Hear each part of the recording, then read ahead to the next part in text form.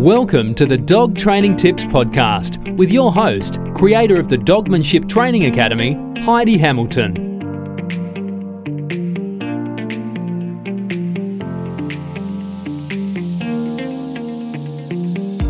Hello, welcome back. Today I'm coming to you with some travel sickness tips. This one hits close to home because I experienced this with my Rottweiler Savvy. Savvy didn't really have the greatest start to life before we got her, and she'd experienced quite a lot of travel and it hadn't really been pleasant for her. The day I picked her up, I put her in the car, she was panting and shaking, didn't want to get in. She actually filled my entire center console in my car with vomit on the way home. The poor little thing was not enjoying it at all. Now she absolutely loves the car, loves car rides. She's the first to jump in the car. So let's get into it. So there are a couple of reasons that they might get travel sickness. The first one is anxiety. They just become so stressed out, it causes them to feel ill. And then there's true motion sickness where they're not stressed about the car. It's actually the motion. And I feel this because this is me. I get awful travel sickness and I hate going on boats and buses for this reason. So those two things can sort of feed into each other.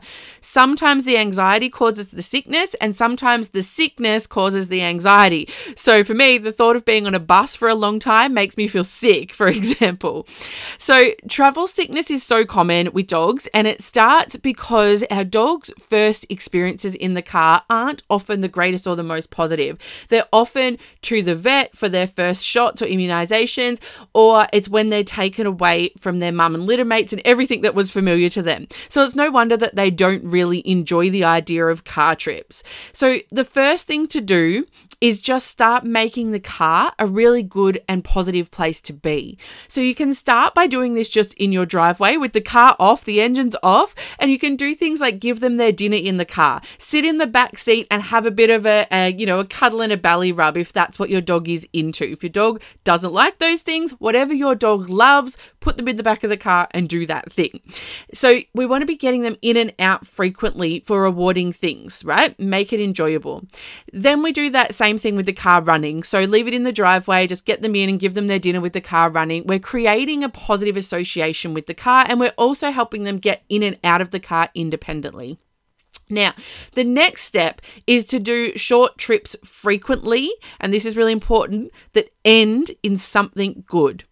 So for example, a 2-minute drive down the street to a park where they can go for a little bit of a walk around, or a 2-minute drive or 3-minute drive to a friend's house and they have a bit of a play. Places sort of no more than 5 or 10 minutes away. It can even just be go down the street to a different nature strip, get them out and let them have a little bit of a sniff and go home. The idea is that car trips start to equal good things for them.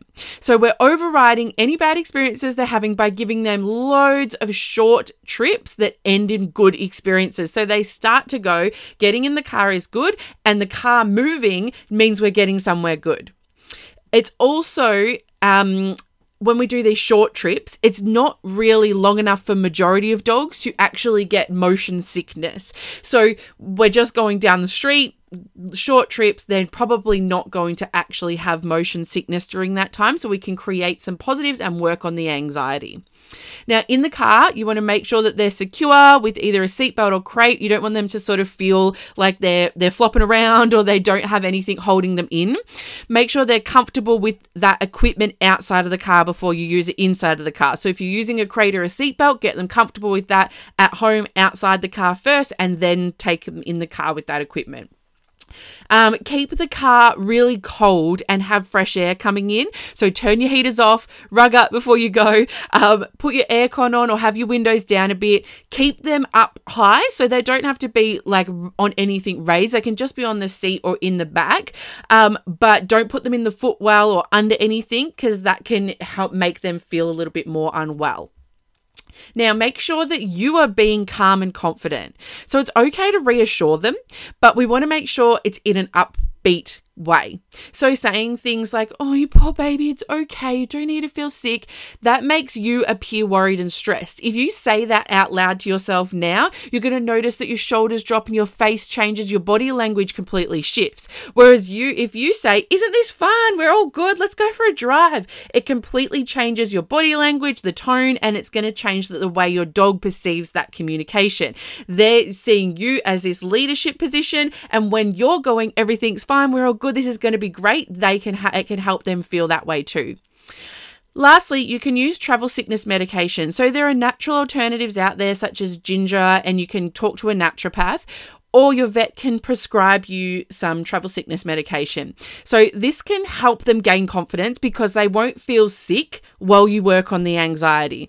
It's hard to address the anxiety if they're feeling unwell at the same time because they've got no reason to believe you if they're feeling unwell, right? So you can often use their medication as a tool to aid the process so that they have really positive car experiences and we can address the anxiety. You can often then wean them off it.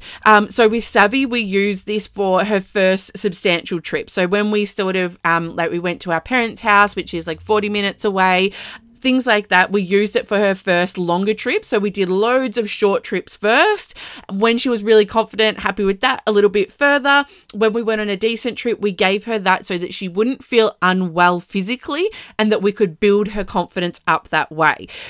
We probably only had to use it about 5 times, but every dog is going to be different. Now, last year, we actually travelled Australia in our caravan with kids and dogs in tow, and we did that for a full year. So she did heaps of car travel, like there were 6-hour days and that sort of thing, not all the time, but occasionally we had really long travel days.